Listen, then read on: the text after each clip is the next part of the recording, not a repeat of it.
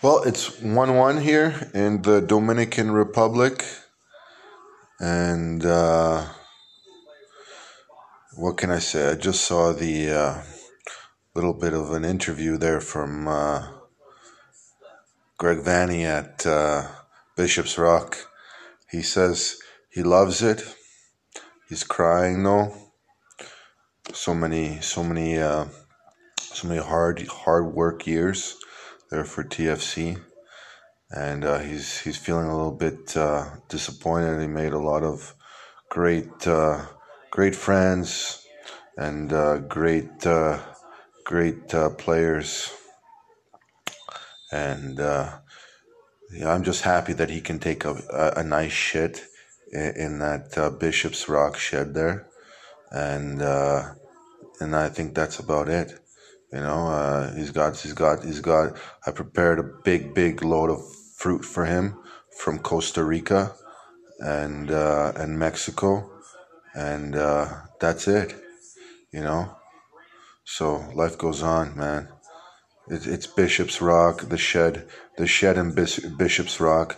Some people are just so blessed to be able to take a shit. When I watch these Haitians, man, they look so skinny. Like we should be so happy that these guys can actually put the ball in the back of the net against these big guys who have food up their yin yangs. And tell you the truth, got a lot of respect for these Haitians playing in at the Beach World Cup and finishing third place at the Beach World Cup, man. That's a lot of respect. We haven't had a Canadian national team go there and even meet that. So once again, I don't think an American team has even done that. So. But correct me if I'm wrong. Maybe they have, maybe they haven't. But a Haitian team finishing third place at the World Cup. Wow, really good, really good. So, like I tell you, Vanney, don't worry, man. You shed a lot of tears, but you were in a populated place of 7 billion. When you went for your little run or bicycle trailer trip to the grocery store, you had to wear a freaking gas coin mask. And like I'm telling you, now you're going to be at that shed. Don't cry so much. You can take a shit. You can have some fruit. And you can forget about all that chaos that happens in that stupid capital.